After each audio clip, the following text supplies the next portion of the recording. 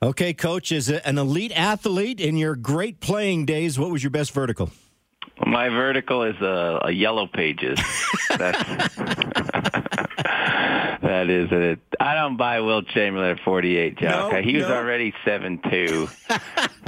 But anything, to be honest, though, like I said, that's probably the most cheated on test of all of it, because guys have worked on this technique where they kind of lock their shoulder blade down and they don't reach as high. But anything, even approaching 40 is big time. I mean, think about it. You get no run, and you're jumping over 3 feet high. Yeah. I mean, that's pretty amazing. Well, and the thing with the amazing with Trey is, he only had 2 steps, and he got, I don't know, did you measure it? Like, did you stop the tape? How high did he get up there?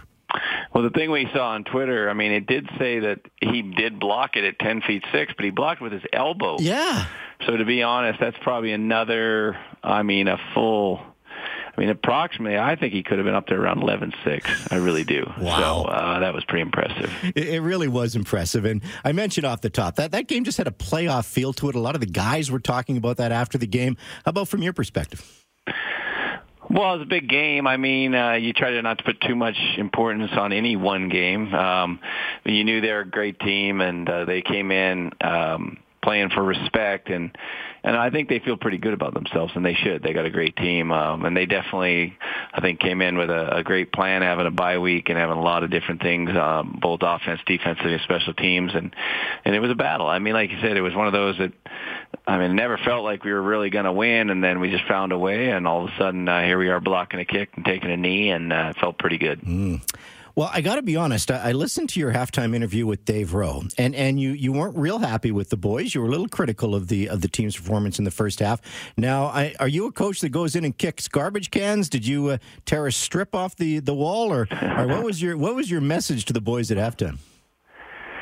I barely remember, because I'm pretty just straight up who I am. So, like, nothing's scripted for me. Like, I just go ahead and tell them how I feel and whether they like it or not. I did, I wanted a little bit more, I wanted a little bit more hustle. I wanted a little bit better tackling. I wanted a little bit more courage on certain things, So I did. I definitely wanted them to up their game, and the other team looked faster and hungrier. And for me, I do live by this thing, and they know it. I say that the score will take care of itself. I basically at halftime say, guys, I don't care about the score.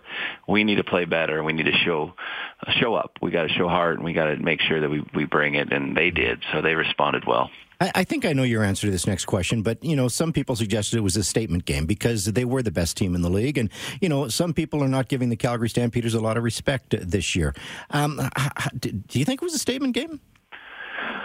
I don't know. I mean, I definitely don't get involved in that. I do think that when you can beat the best teams in the league, you're making progress. So, they were the best team because they were 9-2. Now they're 9-3, so that means they're right there with the peg. And we're 8-4, so we're still climbing. But we do believe we have an advantage at McMahon. Another great crowd, another loud crowd. We needed it. We also, though, I think we are a little bit right now. Our teams we're not sharp. We just got a lot of heart. Are we playing that great? Are I seeing great play on the field? I don't know. Sometimes, a lot of times, though, it's just. Seems like my guys are just working as hard as they can and giving it everything they got, and we're finding a way to win. But I think there's tons of areas to improve. But I like where we're at. I definitely think 8-4 is a perfect spot for us, and hopefully we can get her done and try to finish first in the West. Well, and that's the beauty, because you that was your game in hand on Winnipeg. You have basically closed the gap. You're a game back. Tied with Saskatchewan at 8-4, and you play Saskatchewan and you play Winnipeg twice. So you really do control your own destiny if you want to finish in first place. We do. It doesn't sound easy, though, when No, you're playing a 9-3 team twice and another 8-4 team. And we got Montreal in there. Obviously, they're still, I don't know, maybe they're 6-6, something like that. So we know we've got a tough schedule on there. BC's playing better, too, even though, obviously, they only got 2 wins. That's what we feel like this week, too, is Toronto really has given people fits lately. Gave Hamilton everything they wanted, obviously got after Ottawa. So I don't think there's anything easy about this week at all. In fact, again, they're on a bye week, so they should have lots of time and rest, and they should have a good plan against us. We'll be on a 6-day week traveling east, approaching a bye, so, sometimes that can mess with your mind. We really got a lot of hurdles we're going to have to overcome to win this game. Yeah, fair enough. Back to Saturday just for a second, because I know it's going to come up in the text line. Losing Corey Greenwood, that was a big hit, and, that did set you back a little bit. Dwayne Norman also goes down that linebacking core. Right now you're a little short in that position. You don't have anybody on the practice roster that can come in and fill in linebacker. I guess, first of all, any update on those two athletes? Nothing at this stage, but you were in my office there when I said I got to play a few more linebackers because they're so good on special teams, and Dwayne got knocked out on the very first one, and then Corey had that great hit, and he's just not feeling right now. He's got a little bit of a shoulder. I don't think it's certainly anything too major, but you never know when it's been back-to-back games, so hopefully Dwayne's good. We haven't had him back in here, but he took a big shot in the side of the head, and we right away lost two quality special teamers and our big body linebackers, and Winton McManus is now playing out of position, and it was a challenge, and you could tell too because we weren't sharp with our eyes and getting it done, but we stepped up. Both Winton and Nate played a ton of special teams, and certainly did a good job. And of course, their passport is important too because they're Canadian players, national players, and that's another issue. And when's the trade deadline? And last week you told us you're not going to expand your practice roster until after the bye week. But does this force you to go out and get a few more bodies? Well, we're going to grab a Canadian for sure. We're in the process of doing that, and we've got an agreed-upon deal, but no one here yet. And we need kind of that linebacker type of body, a guy that we think can do a good job on special teams. As far as American linebacker, we'll see. We've got a few feelers out there as well. We're still fighting at our DN position as well. We brought in a new guy last week, looked pretty good, but he unfortunately hurt his thumb in practice, so that was kind of a downer. So we're still fighting it, and receivers still some options are out there. I think obviously I thought we upped our game, but I'd like to see some other guys besides Eric and Reggie hit the big numbers. Sometimes that's opportunity, but also I want to see some guys step up. Of course, the trade deadline is not until, I believe, October 9th, but you don't see a lot of trades in the Canadian Football League, do you, Coach? Not a ton, no. Most of the time teams think they're still alive too, but there's a possibility that might not be the case this year. There actually might be some movement. Be interesting to see with the salary cap. I think most of us overshot a little bit, meaning that we thought the cap would be a little higher than it is. So it's not like anyone has a ton of money just waiting there to try to sign guys. So that will make it tougher as well. It is nice to add a piece. To be honest, all those years we've had the good luck right at the end. We've added a couple pieces. We added Cordero Law a couple years ago. Last year, a few guys. Obviously, Greenwood was huge, and then adding the receivers, both Bakari and Chris Matthews. Mm-hmm. It'd be nice to add a piece or two. So we'll see if we can get her done. Head coach Dave Dickenson joins us here on Sports Talk with Jock after every single Stampeder game. The Stampeders coming off that big win over Hamilton, of course, on the weekend. 19-18. It was a barn burner for sure. Calgary Stampeders now 8-4 on the season. So, Coach, the first question comes through an email from Dale Rasmussen, and Dale says, can you ask the coach why Bo was the quarterback for short yardage plays on Saturday instead of Nick Arbuckle? Was Nick hurt?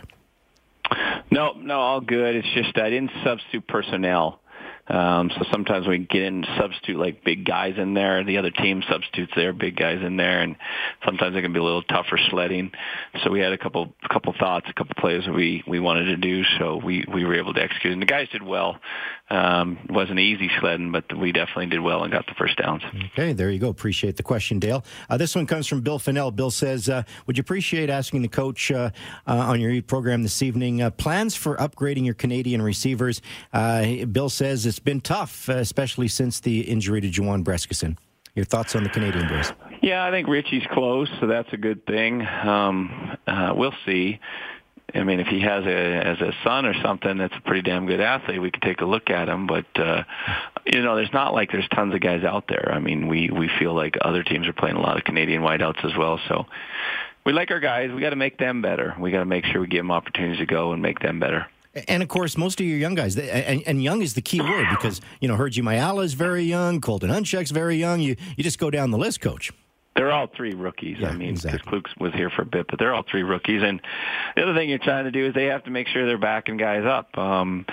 Andres Salgado came in a little bit too, and he's a first year, but we feel like we've got guys that can still play. Sometimes it's as much as anything as the quarterbacks having confidence and letting the ball rip and believing that they're going to get open. I mean, it is. Yeah, you're right. We were a little lost, a little bit of our size, a little bit of our, I guess to me, yak. I think Bresk was pretty special though. I mean, he was a guy that certainly I thought was as good as any of our Americans. So it wasn't that we're going to be able to replace him. I mean, that was a guy that we targeted to have the big year, and it just unfortunately was going to happen, but he got hurt. So, yeah, it was a big loss for us. Mike weighs in on the text line, and Mike says, what did you think of the Shinomi Lawrence play where he, this is Mike's words, tried to deliberately, injure one of your players' ankles?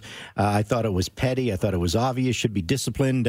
You send that one to the league or anything, Coach? Yeah, I mean, it's already in there. I mean, I don't comment too much on that stuff. I mean, I do think he's a good football player. Every one of us knows that, so probably doesn't need to do that stuff. But, things can happen, but let the league handle it. Obviously, when he plays, he's got a lot of heart, but he also probably does push the envelope a little bit. Mm-hmm. This one comes from Kevin, and Kevin says, what about Daniel Braverman?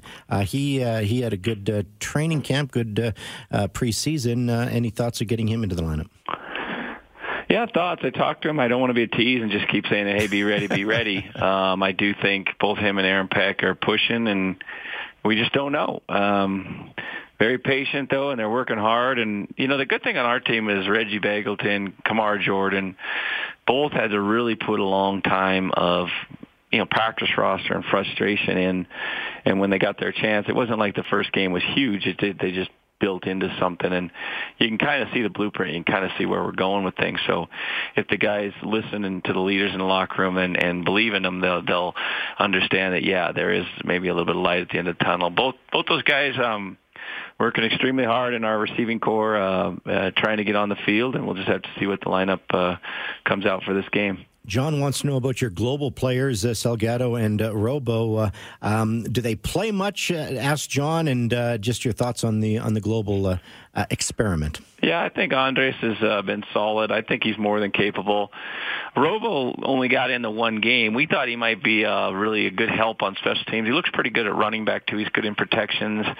He doesn't look out of place at all. But he popped a hammy. So he's back practicing now, just kind of tweaked it. So, but, one of the abilities that we, I guess, love around here is availability. And you got to be ready to go. And then our other offensive lineman, G, he's been working hard. He was a D lineman coming out of Mexico, and you know what though, the guys love him. He plays both ways on our scout team, D line and O line, working hard. It's definitely been a huge transition for him, but I think he is getting better, and I think it's been a success. I mean, we obviously got to keep rolling and keep working on it. The main thing that bugs me is that I really believe the global players should be a wild card, meaning they should be able to play for anyone. That's what they should be, and just because that makes sense to me. We're trying to make it a global league. Don't make them just have to replace an American. That's something that I don't think was thought through enough when we had the CBA. Yeah, fair enough. Let's bring Tammy into the conversation. Hey, Tammy, welcome to Sports Talk with Jock. You're on the air with Coach Dickinson. Hi, Jock. Hi, Hey, Dave. Tammy. Oh, there's a familiar voice. You got that right. Congratulations, first of all, on an amazing comeback win on Saturday. It was fun to watch. Thank you. And how was your game out there at McMahon on Sunday? She stacked the team. She stacked the team. It was fantastic, too, and I just wanted to say a kudos to you because of your team. A lot of your players, even though they had the day off Sunday, came out to support the cause. So that starts with the leaders. So thank you very much. Although we missed you out there, but your guys stepped up and did a fabulous job. We saw you out there, and what a day, because you've had crappy weather for 2 of those in a row. So exactly, I didn't even have to bring the heater with me. Yeah. We got to make fun of Josh Bell though, because he got burned a couple of times on the defensive side of the ball, Coach. Just so you know, he's out. He can't handle it. He can't hang anymore. Huh? That's interesting. Oh, but don't tell him that, because he was trying. Sorry, it's been said. You can't bring it back. Anyways, thank you very much, and keep up the good work. Okay, Tammy, thanks for calling. Yeah, that's Tammy. And, of course, she was a big sponsor of the Rob Maver Guts and Glory event yesterday. I got to MC that yesterday at McMahon Stadium. It is a super event. And, your players did represent nicely. Okay, before I let you go, Coach, maybe just a quick thought on the Toronto Argonauts. They're up next Friday night. You don't play again at home until October the 11th. That's when your brother brings his team to the stadium. But let's look at Toronto right now, because, as you say, their record probably doesn't indicate exactly what that team is all about. And just your thoughts on McLeod Bethel Thompson as he is carrying the load now. Yeah, I mean, he's kind of Caleros trade. Don't know he's talking about it. Whether he's ready to play or not, I don't know. But he has been outstanding. I mean, he's basically going 400 plus every game. Seems to me like they've got their system down now. They've got good balance. Defensively, they're playing really hard, causing turnovers, scoring. I mean, they scored twice last week.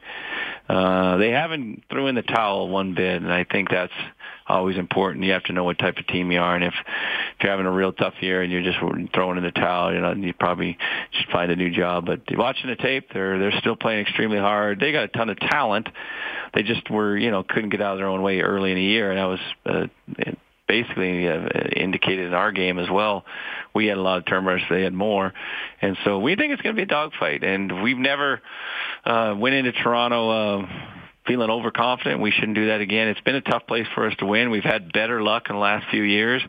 We'd like to see if we can get there and go to the bye on a good note. Coach, as always, great show. Thanks for your time, and we'll do it again next Monday night. Okay, guys. Take care. You betcha. Dave Dickenson, head coach of the Calgary Stampeders, the Coaches Show for Tom's House of Pizza. And, of course, that's where pizza lovers feel at home. Check them out at Tom's, locations in Calgary and in Okotoks. So when we come back, we're going to check in with our good friend Moses Woldu from Global Sports. This is 770 CHQR.